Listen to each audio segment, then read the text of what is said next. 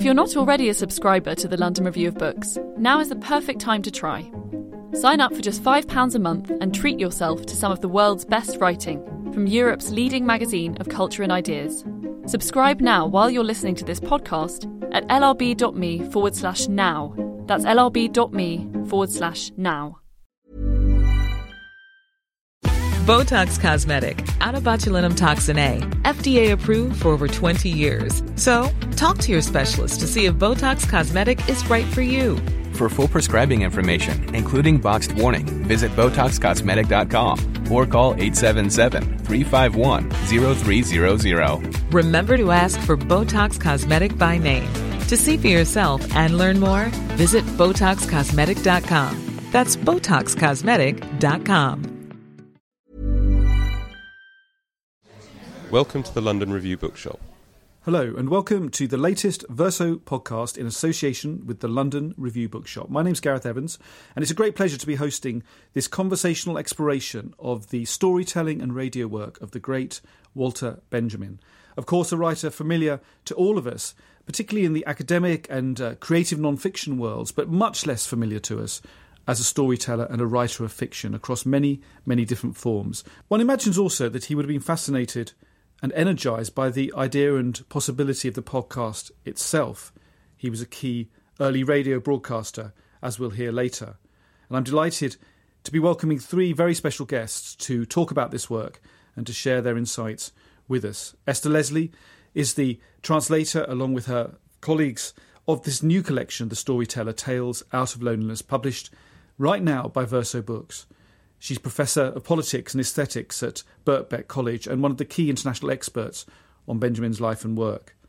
She's joined by Marina Warner, the winner of the Holberg Prize, one of our key mythographers and explorers of what the story means, historically and in the present tense and across cultures. And we're joined by Michael Rosen, the acclaimed poet, children's writer, educational campaigner, and of course, a famous broadcaster himself, to look in detail at what the radio works can tell us about the possibilities of the medium. But first we'll start with Esther Leslie. Esther, you've put this wonderful collection, The Storyteller, Tales Out of Loneliness, together with Sam Dolbear and Sebastian Truskolaski. And it's the first major collection of his stories in English and even in German, it appears, because the pieces gathered here are scattered across the collected works and haven't been quite formally identified in the way that this collection does gather them. And the subtitle of the collection is Tales Out of Loneliness. Could you tell us where that came from and whether we should take it as a key way into this extraordinary volume? This title comes from one of the titles for Benjamin's own very short stories. And in many ways we felt it typified the volume in the sense that often these stories are about lost people or lost collections of people as much as lost traditions. There's a certain kind of loneliness and searching for others, searching for connection that occurs in many of the stories. And it also speaks to an idea which is very central to Benjamin, which is the idea of the form, literary form, and the extent to which the different genres of epic, of novel, of story that comes from oral tradition, the extent to which those evoke lonely or amassed individuals, lonely or amassed producers of materials. So I think the use of that title was to really evoke some of these questions that are working through Benjamin's stories in more or less obvious ways. There's another sense of loneliness at work perhaps in the collection, isn't there? Because of this severance of the connection to an oral way of telling, to a sense of story as a shared, collective, spoken out loud form of telling, that in your excellent introduction you identify through Benjamin's own reading of the impact of the First World War. Yes, in two pieces. One is called Experience and Poverty from 1933, and then repeated again in his famous essay from 1936, The Storyteller. Benjamin characterises an incredible break in experience or the ways in which we experience in a sense, and talks about this sort of severance of the red thread of experience. That there was a time prior to industrialization, war, and all that we might characterize as the modern epoch of capitalism. There was a time in which experience perhaps was more organic in some ways, or coherent, or continuous, and most importantly, it formed part of tradition and could be handed on. And the way in which it could be handed on was through stories, often oral stories told by mouth, stories told in the workshop by the master journeyman who comes to a town or a village to produce crafts, sitting together with those who were there. He tells stories of his travels, or from the resident craftsman who has undertaken journeys in his youth, and as they work, as they make their pots, as they weave, he tells stories, and in telling stories he hands on wisdom, or he hands on morals. Now, I think there are two things going on with Benjamin. What he says in The Storyteller and Experience and Poverty is that war crashes into that. After the experience of war, there's no way back to that shore of living where there's a continuity of experience and a continuity of transmitting and communicating experience. That's all broken. And what's also broken, what's also happened within literature, is that a new form of telling has emerged, and this form is the novel. And the novel he understands to be the product of a solitary writer who alienates this work, this creative fiction, into a book that's held in the hand of a solitary reader. And what the novel does, and in some ways Benjamin is very dismissive in a sense of the novel, although it's appropriate to the age. He cites Georg Lukács's idea from Theory of the Novel, the age of transcendental homelessness. It's an appropriate form, but what it does is to give a kind of meaning of life, but it's a life contained within the lives of the figures within the novel. And this is completely different to these oral forms of telling, to fairy tales and fables, and other forms which emerge from the life of the storyteller and sort of sink into the life of those listening, stories which are told and retold and which often have a moral to them. So the novel is about the meaning of life in some grand but abstracted way, whereas the story is about a moral or something useful or something usable. And in many ways he feels, with the break in experience, with the emergence of information and the newspaper, access to that type of wisdom, that type of tradition and passing on is compromised, or is difficult to access, or has become historically remaindered in some sense.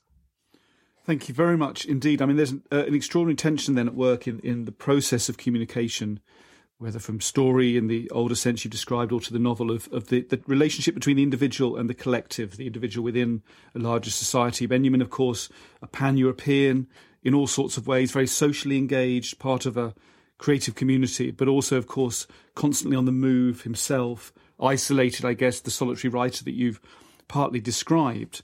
But in this extraordinary life of restless travel across the continent, he found time, of course, to write and was compelled by financial need to write across all sorts of forms. And we see that explicitly here, even within the parameter of the story. Many, many different kinds and types of story, novellas, fables, histories, aphorisms, parables, riddles, and so on.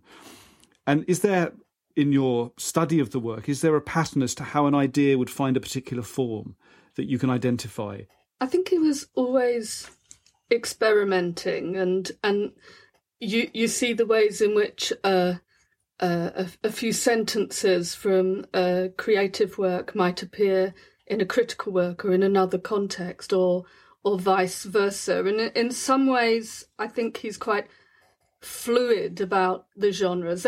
There are specific genres engaged here when he's writing for children, presumably for his own son, Stefan, and he's adopting that form of the kind of Rudyard Kipling, how did the elephant get his trunk kind of form.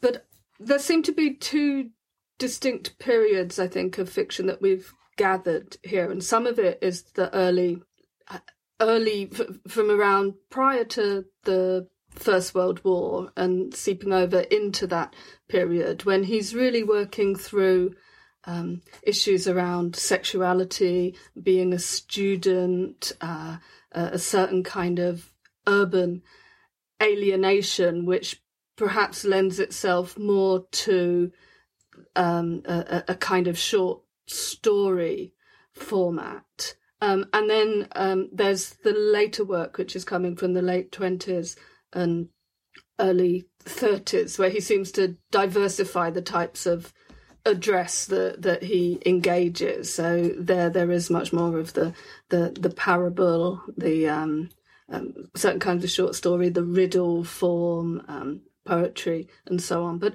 I think predominantly, I mean, people talk about the way in which he was always carrying these notebooks around with him, always scribbling things down. So I think he just, the stories kind of find their own form as he works with them. We should look now at the way that you've broken the book up into different sections, and you start with a focus on dreams, with tales of fantasy, but also sometimes with Benjamin's own dreams. And that's obviously a kind of foundational location for the kind of stories that we're looking at today.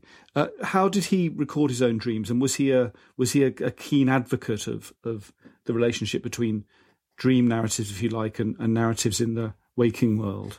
He was fascinated by a tradition, I think, of people writing down dreams. And some of these seem to emerge from a project that somebody else was undertaking in the 1920s of harvesting dreams from writers and other figures. And he didn't collect his own dreams systematically, unlike some writers, but I think he certainly saw them as a resource for striking imagery. Also, I mean, he himself writes this lovely little piece in 1925 about dream kitsch, where he talks about the ways in which dreams have determined wars and wars have determined dreams. And there's something of historical and political import as well as psychological import in the dreams. And of course, as he engages more and more with surrealism, about which he's very enthusiastic, I think he is more and more interested in recording his own dream work and dream life. In his own essay on surrealism, he quotes that famous little anecdote about, you know, the surrealist who's in bed and on the door is a sign, you know, it's a poet at work. So clearly there's a relationship to that kind of scoping through the unconscious in order to find material that would stimulate more creative endeavours. Absolutely, but clearly he didn't spend all his time in bed, far from it, and he was out and about in the city, and many cities, of course, across Europe, as you suggested earlier. And the next section looks at the kind of the life of the city, often the erotic life of the city, or the kind of promise of the erotic that the city offers, and also the idea of stories as kind of engines and vessels of transit. And how does that, if you like, reflect on his obviously much wider body of writing in a non-fictional sense, in a journalistic and academic sense, around the idea of the flaneur in the city? Yes, the love at last sight experience, which he talks about in relation to Baudelaire and walking on the city streets and glimpsing a woman momentarily as she passes by, and that raising all these questions about desire, potential other lives, what if you would follow. But there's a story in the collection which is about a man who goes along to one of those imperial panoramas, and it's a dream story, and flashing up before the man are all these potential things he could have done, these doors he could have walked through, the seats he could have taken, the hotel room he could have had, wanted to have, and the lovers he might have had. So this sort of sense of, I think within Benjamin, this sense of what is fate, what paths do we choose for ourselves, what paths are blocked for us in life. And this is something that a city, an urban environment generates constantly, this awareness of other lives and one's own possible other lives. And this is very intimate or deep in Benjamin's writings and through the Arcades Project and all the Baudelaire work. And I find it interesting that in the Storyteller essay, he speaks about 3 locations from which the story emerges, and that is the rural, the maritime, and the urban. So there's definitely a sense in which the city tells stories in the way we will also come to understand it through film in the 40s and sort of that detective film noir tradition. There was a point at which he was so desperate for somewhere to live that he was thinking about going to a cave in the Mediterranean. Is that right? And obviously we can attach all sorts of symbolic orders to that decision, whether it was realised or not. But what was this sense of the wider landscape for Benjamin? Was it a place of safety? Of course, we think about the terrible final days when he was fleeing across the Pyrenees. But before that ultimate moment, was the sense of the wider landscape a sort of active one for him? Was it a useful one creatively?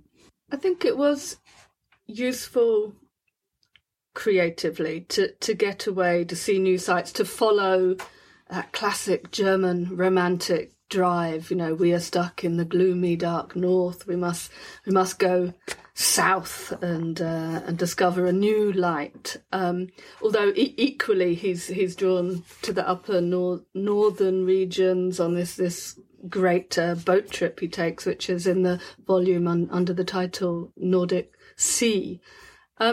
So I think that there's a sense of literally opening up one's horizons and in a way going back into tradition. And he has a very particular reading of what tradition means, and German tradition, German Jewish tradition, literary tradition, and so on. But it's a pull back in some ways into a past and into mythic pasts and paths of antiquity. I think that's powerfully there, but I think probably the overriding reason for much of his travels in Ibiza, where he writes quite a few of these stories, and Capri and elsewhere, is financial, just trying to find a place where he can live on the minimum amount of money, because money is a real crisis for him in this period from the late 20s onwards. He doesn't have enough of it. But he never lost his sense of play, which is not in any way the only association that comes from that to do with a triviality, a sort of a sense of filling time. He saw play as a fundamental part of human life, didn't he? And also, of course, celebrated the play of children as a real space of possibility, which takes up the third section of the volume, that related, of course, to pedagogy as well. We'll talk much more about this, I think, with Michael a little later, of course, in relation to the radio programmes. But could you just give us a little bit more about how he conceived the idea of play, both creatively for himself as a writer, but also socially? What kind of role it served for him?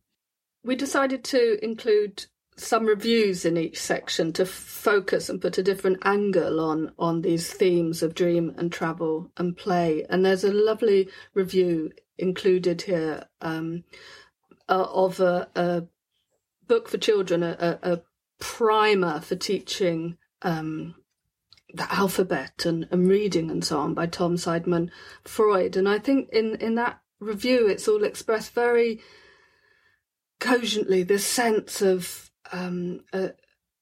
what a child gains from play is learning. It's about finding entries into the world on their own terms. It's about developing autonomy and independence through curiosity and through disarranging things as much as arranging them, and declassification as much as classification. And I think Benjamin never loses sight of play as something fundamentally creative, but it's often a creativity with very small means. So the child who, rather than play with the great, wonderfully mimetic, well-organised toy, would rather play with wood shavings or with a rather demotic, semi-horse-like looking thing that they can project imagination into, all the better. So I think play, it seems obvious in a sense, is about imagination and curiosity and a form of self-development and learning. And Benjamin is constantly learning from children. There's another half review, half creative work that we include within here, which is a review of Frankfurt children's rhymes from the playground that have been collected. And Benjamin's very enthusiastic about this work and the way in which children make up rhymes, that they learn them from their parents, but they vary them and they vary.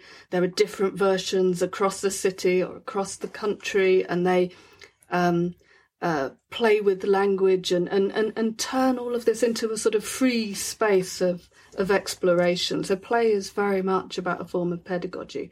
We did also look at play in another more negative light within the book, because the German word for play is Spiel or Spielen, and it can also mean gambling. And we did also locate the sort of tragic temporality and thwarted desire of the gambler as maybe the negative face of play, or what happens to play in the adult realm if they follow this path of wanting to have it all and right now, and sort of losing another sense of how one might rebuild and re-inhabit one's world.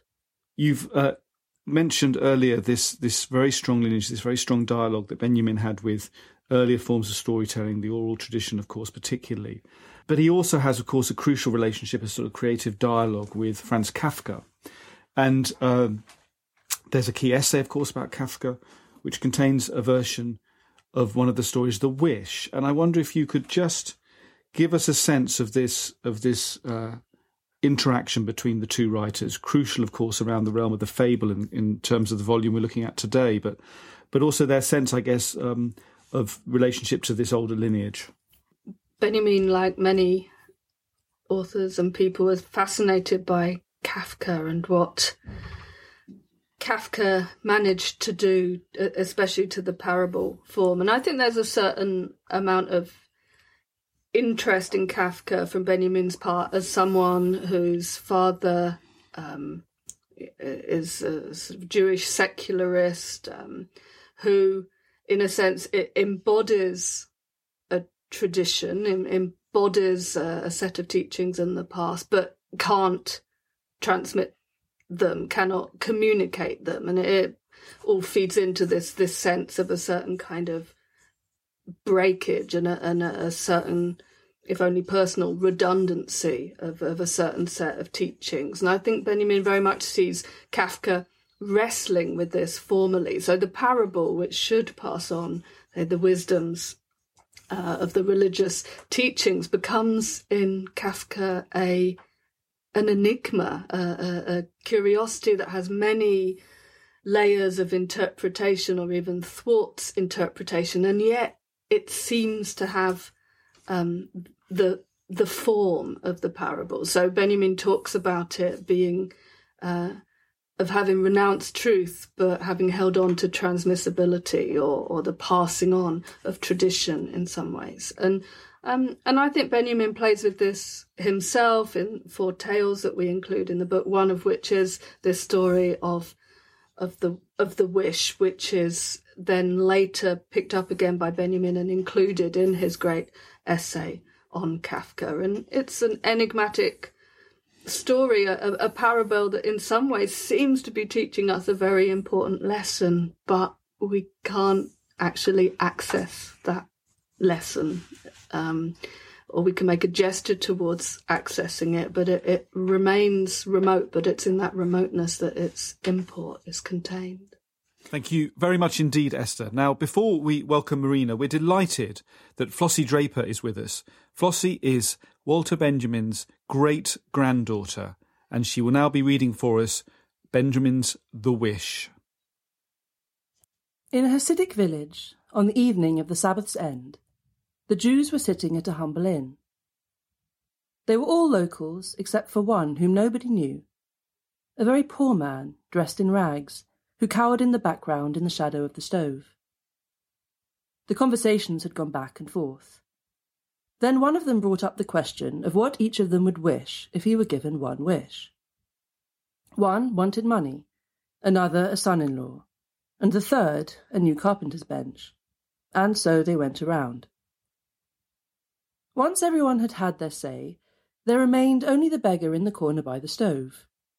Reluctantly and hesitantly, he gave in to the question. I wish I would be an all-powerful king who ruled over a vast land, and at night I would lie asleep in my castle, and the enemy would break in past the border, and before dawn horsemen would reach my castle, meet with no resistance, and, woken in alarm from my sleep, I would not even have time to dress myself, and wearing only a shirt I would escape past mountains and valleys and past forests and hills, without respite, day and night, until I arrived safely here at this bench in your corner. That is what I would wish for. The rest of them looked at each other uncomprehendingly. And what would come from all that? Asked one. A shirt, was the answer. Marina, thank you very much for joining us. You're renowned for your investigation of stories and storytelling globally, looking across traditions, finding the connections between them, the differences, the unique takes on this ancient form of communication. So this volume, I imagine for you, also being a great admirer of Benjamin in his larger body of work, must be a real joy for you to encounter. Yes, what he's interested in is the limits of meaning and and what is mysterious. There are a number of little fragments and fictions in this collection in which doors are opened into strange places. And sometimes there is no, and the stories themselves are doors that open into places where you're not quite sure where you are. And you're left with a kind of a shiver, a sort of nice frisson-like sense of having accessed some kind of perhaps unofficial knowledge. But you can't really quantify it. You can't really put it in a sentence. Yes, it's very enigmatic, and many of the stories are quite perplexing. And I think that's also why we chose to include a couple of fragmented stories that were broken off. And in some ways one might say, well, why bother? But it's not necessarily about the completeness or the tying up of all the bows within it. I mean, there seems to be a strategy within Benjamin's story writing of bringing in various voices and people reporting on other people, and it's like a tumbling through layers of telling, which increases this sort of sense in which it's mysterious or curious. One of the odd things when we were translating, sending it backwards and forwards to the copy editor, was getting in a real muddle about quotation marks and quotation marks within quotation marks and who's speaking at any point. And I don't think that's bad writing or his loss of mastery. It's a strategy about these many doors, as you say, door after door that opens, and we come out the other side and we're not sure quite where we've arrived always. And it is what you were saying earlier with Gareth. It's the collective. It's the voices across time. It's the echo chamber. It's really interesting about the inverted commas, because one of the solutions often in transmission of fairy tales is simply not to have them at all. There are very, very many fairy tales written down in the past where there is no, because you can't. It's so embedded within one narrator and another narrator that you have to eliminate them. But the other aspect, I think, that connects to this idea of mystery is that underneath as you implied, and people have talked about it regarding Kafka, is that underneath this idea of the transmission of stories lies a wisdom tradition. And the wisdom tradition is mystical and sometimes even supernatural. And of course, that is a very interesting problem of reconciliation in terms. Botox Cosmetic, out of botulinum toxin A, FDA approved for over 20 years. So, talk to your specialist to see if Botox Cosmetic is right for you. For full prescribing information, including boxed warning, visit BotoxCosmetic.com or call 877-351-0300. Remember to ask for Botox Cosmetic by name. To see for yourself and learn more, visit BotoxCosmetic.com. That's BotoxCosmetic.com. Swimsuit? Check. Sunscreen? Check. Phone charger? Check. Don't forget to pack the 5-Hour Energy. It fits great in a pocket or carry-on, and the alert feeling will help you arrive ready for anything. Now get 20% off when you use code 5HETRAVEL at 5hourenergy.com. Expires April 30th. One-time use only. Not valid with other discounts. Remember, visit 5hourenergy.com and use code 5HETRAVEL to save 20%.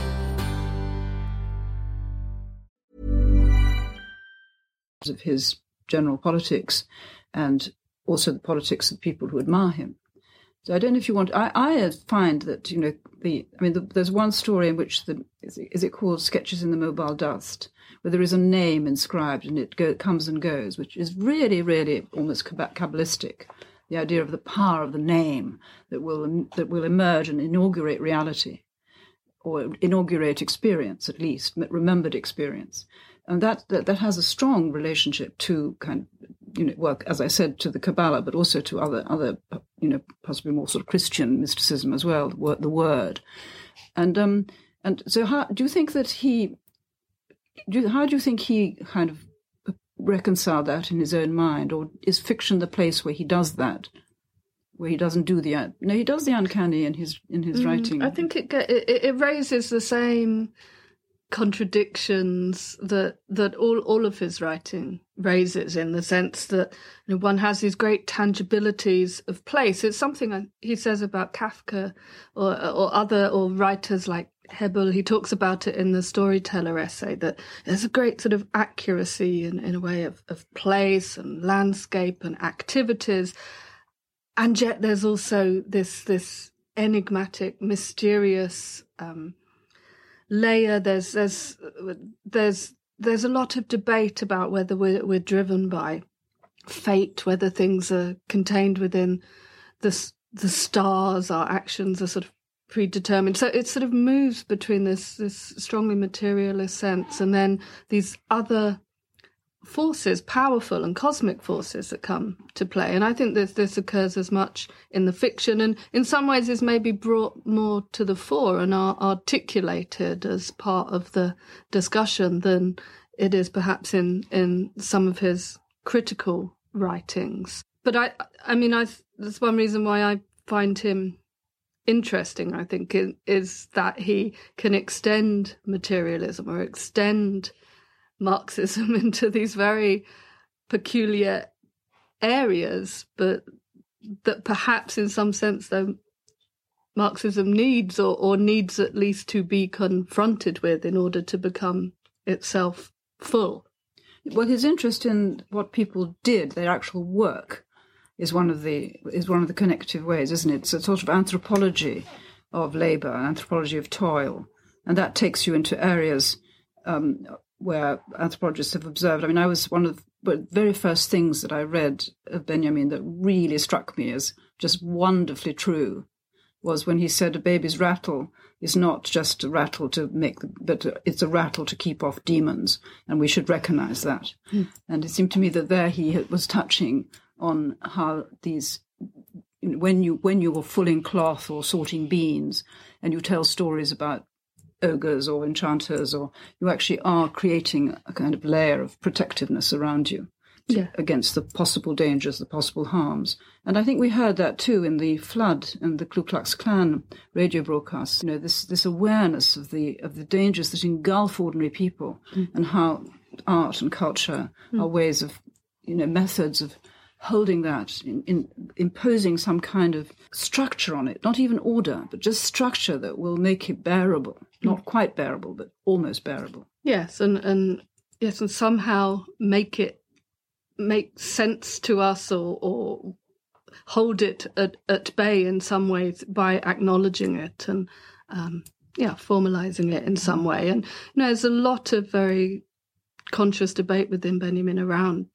questions of the role of myth in that. And then I think it's very important that he sees contemporary capitalism as itself also entirely mythic and phantasmagoric too. So it's not just about the past, but there's a depth of time within the present. Thank you both very much indeed. Clearly this is material that we could explore at much greater length. But I'm just thinking now about translation, because the context in which Benjamin was writing, of course, we are very familiar with, a very difficult time in Germany, France, of course, and with the war over the horizon. And I'm thinking about the move of these stories into English, where inevitably, of course, as with all translation, certain points of reference are left or become more obscure. And Marina, what are the implications of that for these kind of stories, do you think? Well, I think these are very good translations. I was very, very captivated. I thought the stories in the translations of Sebastian Truskolaski are limpid. I mean, of course, I haven't read them in the original, but I found them really readable. And your translations of the ingenious wordplay and the riddles and the children's games and things I imagine are very tricky in the original. But then you've worked on the archive too, so you're familiar in this territory, aren't you? And but I think he has, the largeness of the thought and the eloquence of these word pictures he makes make him translatable. I mean, I have often argued that fable, parable, etc. are portable forms. The form is translatable. So actually the vehicle of the language matters less than it does in a novel, because we understand each other proverbially or fabulistically in ways that fiction needs the whole texture. I mean, I know that sounds as if the language doesn't matter. I'm not saying that. Obviously it matters in Kafka, the language matters in Benjamin. But it does mean that, but they're contained within something that is transmissible. And he's interested in, as you said, in transmissibility. And he's helped by the fact that these are forms that we share across languages. That seems a perfect point at which to think about our own form of transmission into a different medium, and to think about Benjamin's radio work, of course, which he was very committed to in the later part of his life. And we are delighted to welcome Michael Rosen. Michael, thank you very much indeed for coming in. Now, you've already made a radio feature about Benjamin's radio work, and later in this podcast you'll be reading from the Mississippi Flood of 1927. But it's no surprise, given your own passionate concerns and interests, that you have a fascination with Benjamin radio work. Could you give us a sense for readers and listeners who don't know the work, where the emphasis for Benjamin lies in radio and what it can do? Well, let me start with the way radio works, if you like, which quite clearly from the way he did his broadcast for children, he is both making a broadcast but also interrogating what radio itself can do. Now, it's rather absurd. Here we are. We sit next to a microphone and there's some people in the room and we're talking to each other, but we know that there is a hidden presence beyond. So prior to this technological revolution, this would seem quite absurd that we are talking to any number of people, hundreds, thousands, possibly even millions, none of whom we can see. Now, at the same time, we also have a sense that we're talking to individuals. So it is a collective medium, it's an individual medium. You are an individual sitting at the microphone. You may have two or three other people with you. So there are all kinds of strange, bewildering problems, particularly, I suspect, and we can sort of perhaps interpret it for Benjamin himself, because what he was asked to do was to give broadcasts to children. Now, this is totally familiar to us, broadcasting to children. Of course, that's what we do. It's, I've done it. It happens every day on television and indeed on radio. He would have been one of the first to be doing it. Now, the way he did it was to assume it was a dialogic medium. This is before the era of phone-ins, right? So he's having a conversation with a child. But of course, there's no child to answer it. He's talking into what I always think of as radio silence. You have no idea what's going on out there. So each one of his broadcasts, there is an interrogative element. You know, the broadcasts are littered with questions, none of which, of course, get answered. And they aren't rhetorical questions in the sense of that we ask rhetorical questions in our speech that we don't expect to be answered. These are questions that you know that he's longing for the child to answer at home. So it's, you know, we know that you can write fiction like that, but this is much more immediate. He knows there is a child at the other end listening to a radio program, and he hopes they'll be answering. So just right from the very first one, he talks about Berlin dialect. So he's talking about the speech that the children who are listening use themselves, but would have been in the high schools completely condemned. You couldn't bring in this dialect, which in German is Schnauzer, which really means your schnoz, your nose, your snout. It's a vulgar word. And so this idea is dealing with what it is that the children themselves say.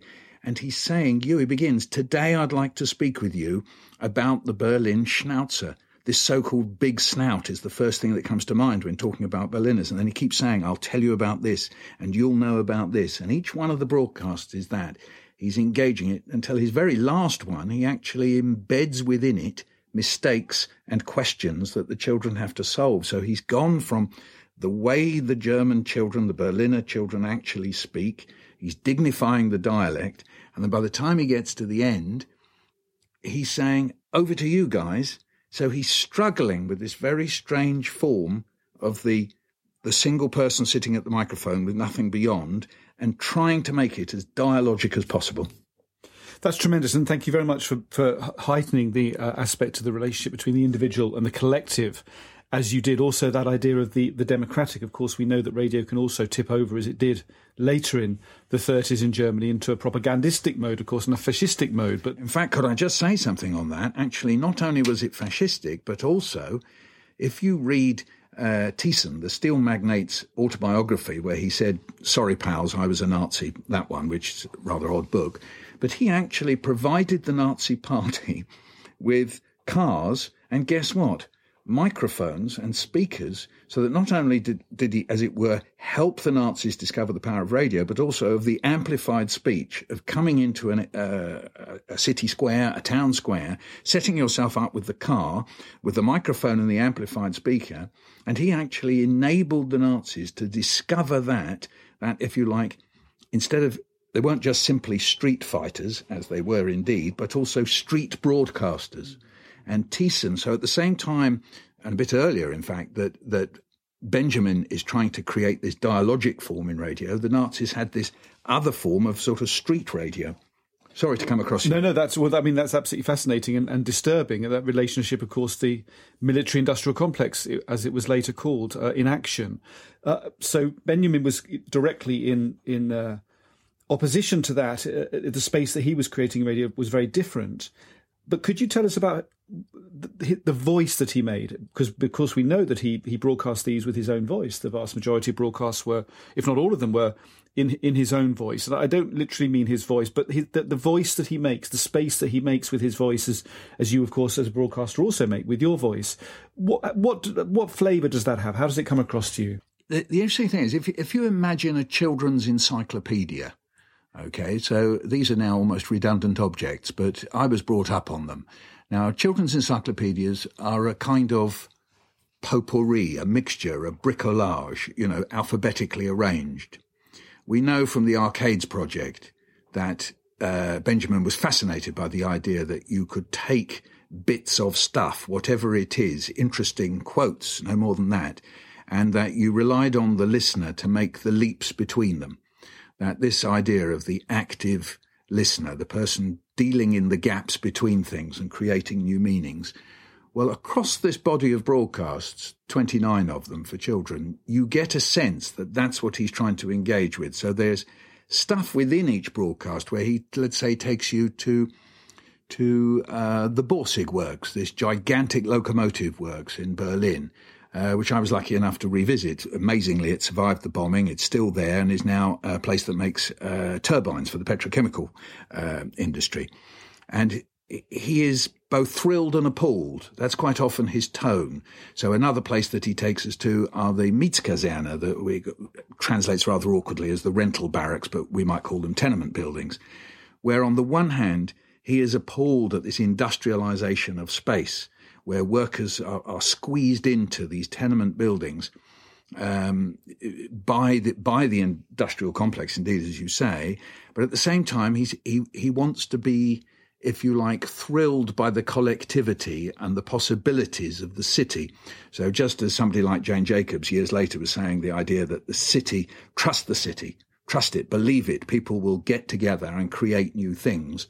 He wants to have that ambivalent quality about it and be positive about it. And at the same time, what's extraordinary is, if you like, there's not only this encyclopedic quality that his eye falls on children's books, on a department store. It also, he is prepared to be political, but not directly talking about political parties. But so, for example, he talks about, in his language, gypsies. And he's taking risks here because this is a despised minority. And of course, he's ever and more aware that he belongs to a despised minority. By 32, you couldn't be in any doubt about it. So even from his childhood, where there maybe wasn't that much overt anti-Semitism, by the time he's getting to 31 and 32, it's all around him. And so when he's talking about the gypsies, we might imagine that there's a little bit of surrogate stuff going on here, that we could substitute Jew for gypsy, and he's engaging with that. So he's talking directly to children in the midst of what is becoming a maelstrom.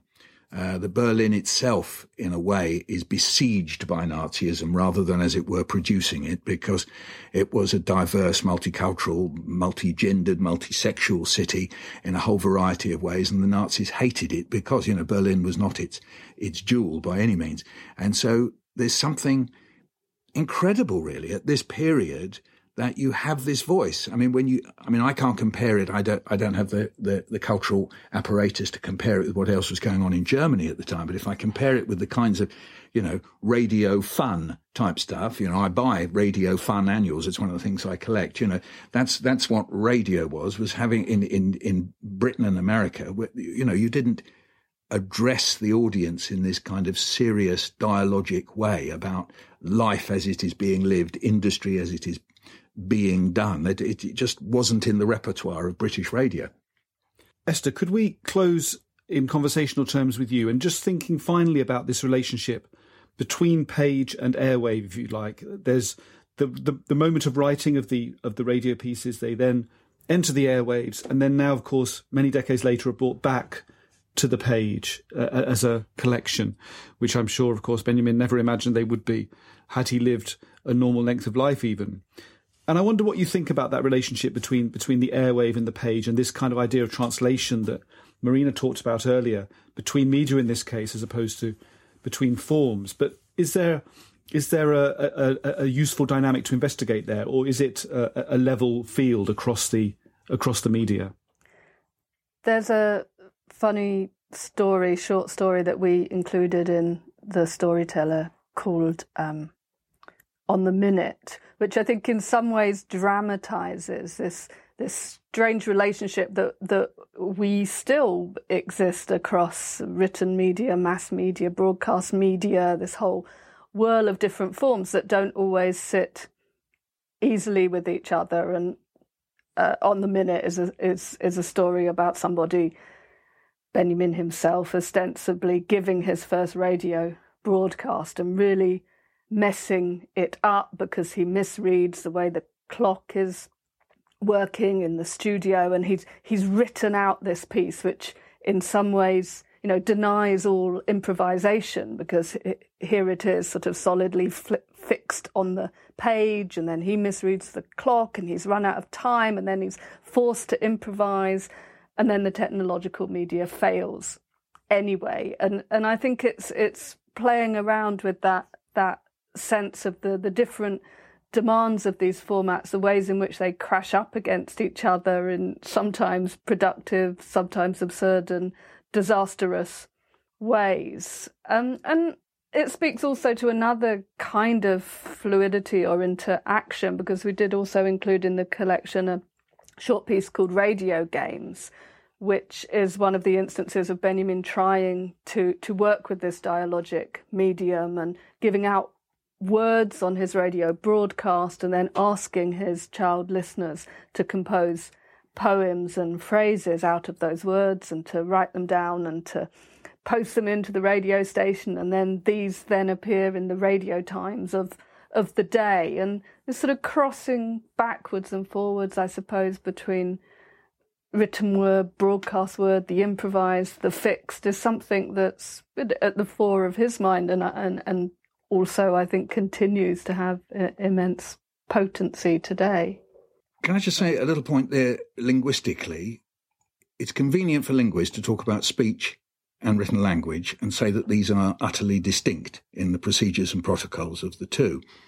But of course, one of the things that radio almost invented by itself was something called radio speech. And linguists don't tend to pay much attention to it, but any broadcaster, and you're broadcasting yourself, you've written yourself a script, I write myself scripts. And one of the things you have to do is to turn it from prose into radioese. Here's Benjamin. What is Borsig? Many of you have heard the name, and you probably know that Borsig is a machine works. From your Sunday excursions, many of you know where it's located. When you head out of Berlin on the street towards Oranienburg and Velten, you pass through and so on. Now, that is radio speak. Somehow or other, so early in the history of radio, he's found a way of keeping his sentences short, intimate, addressed to the listener. And, I mean, in that sense, he's a pioneer. And he's actually explored this hinterland between the two forms. I mean, this is someone, after all, he's a PhD, writes in philosophy, writes classic German sentences that, have like kind of 20 clauses, that we struggle with. And I'm sure Esther struggles with to turn them into English. And here he is speaking a very intimate way of writing. This thing is big industry and wholesale trade. Today we won't talk about trade. These little clip sentences. And it reminds me of the fact that when I sit with somebody who's quite new to radio, because I'm very long in the tooth in it, quite often I see that there's too many whens and whereafters and sort of sentences that listeners find quite hard to hear. Somehow or other, and you tell me how, whether it's through his relationship with his son or whatever, he's found radio language. He's found radioese. And to me, it sort of leaps off the page, ironically, as a radio script and not as prose. That's incredibly helpful. Thank you, Michael. Of course, and that's another example of his prescience, his innovation and his genius. Thank you very much indeed, Esther, for navigating us between page and air. And now, Michael, if you'd like to introduce the reading you're about to give us. Thank you very much. On March 23rd, 1932, Walter Benjamin gave a broadcast for children on Radio Berlin. And in German it was called the Überschwemmung des Mississippi, the Mississippi flood, which had happened several years before in 1927. And, of course, if we're thinking of 1932, this was a time where Benjamin was predicting various cataclysms that were about to happen. And he quoted somebody. He quoted a writer who had written about the floods in Mississippi. And here's the story that he read on that occasion on the radio. The water had left us with only a strip of the pitched roof. One of the chimneys had already been ripped away. Around us there was nothing left to see of the destroyed town. Only from the church tower soaring heavenwards undamaged could we hear the ringing voices of the rescued.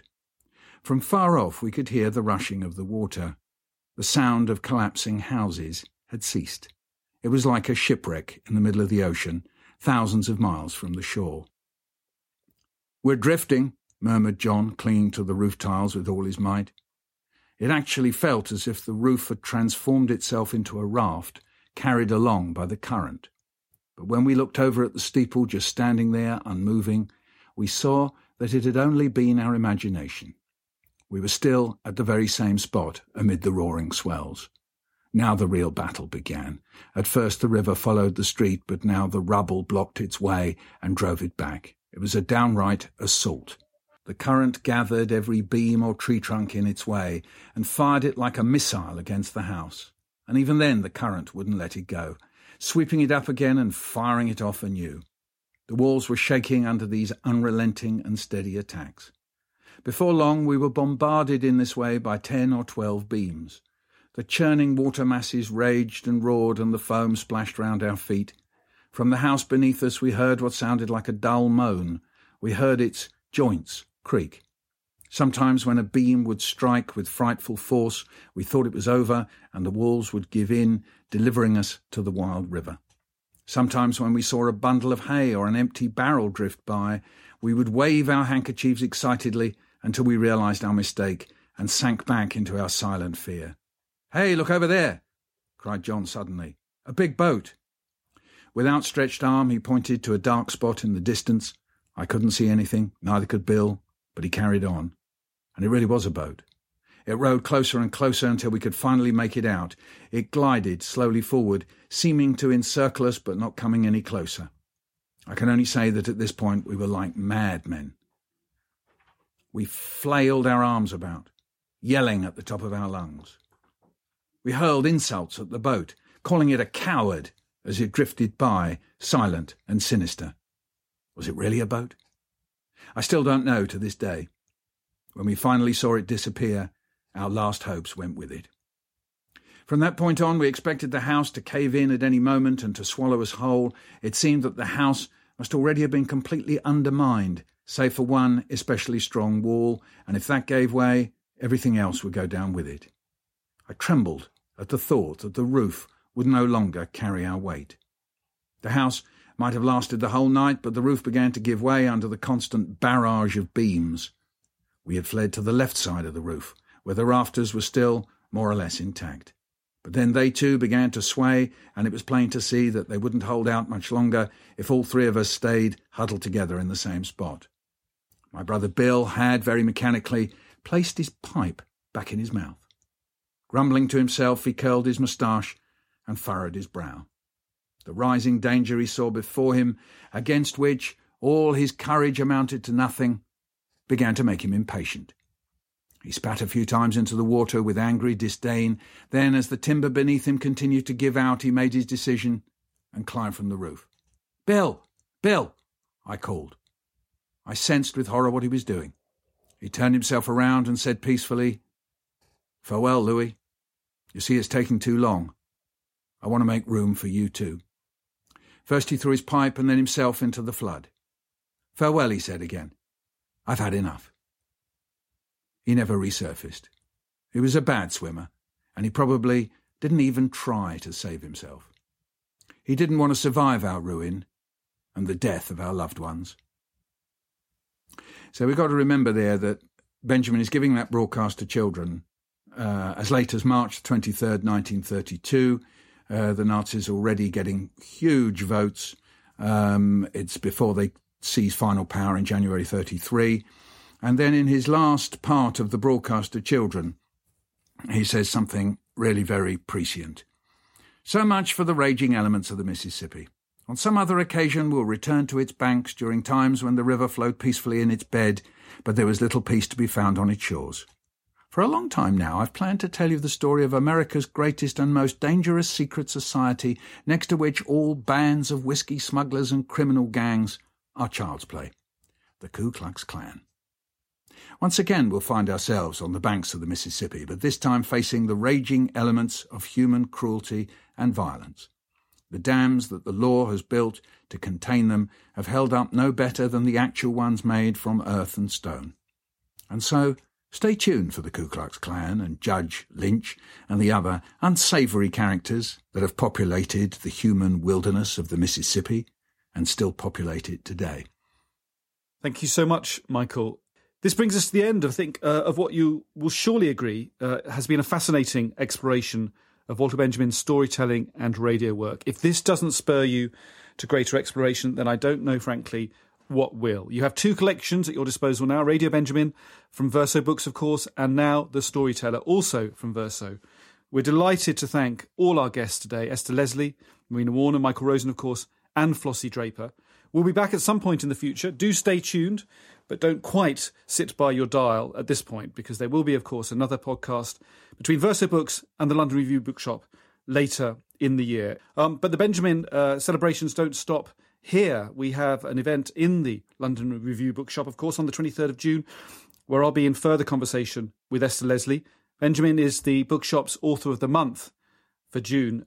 And you can, of course, still catch up on Michael's Radio 4 exploration of Benjamin's own radio work in the archive on 4Slot, available, of course, on the BBC iPlayer. Thank you very much indeed to everyone at Verso Books, especially Sarah Sheehan, and, of course, to the entire team of the London Review Bookshop. And thank you for listening. Swimsuit? Check. Sunscreen? Check. Phone charger? Check.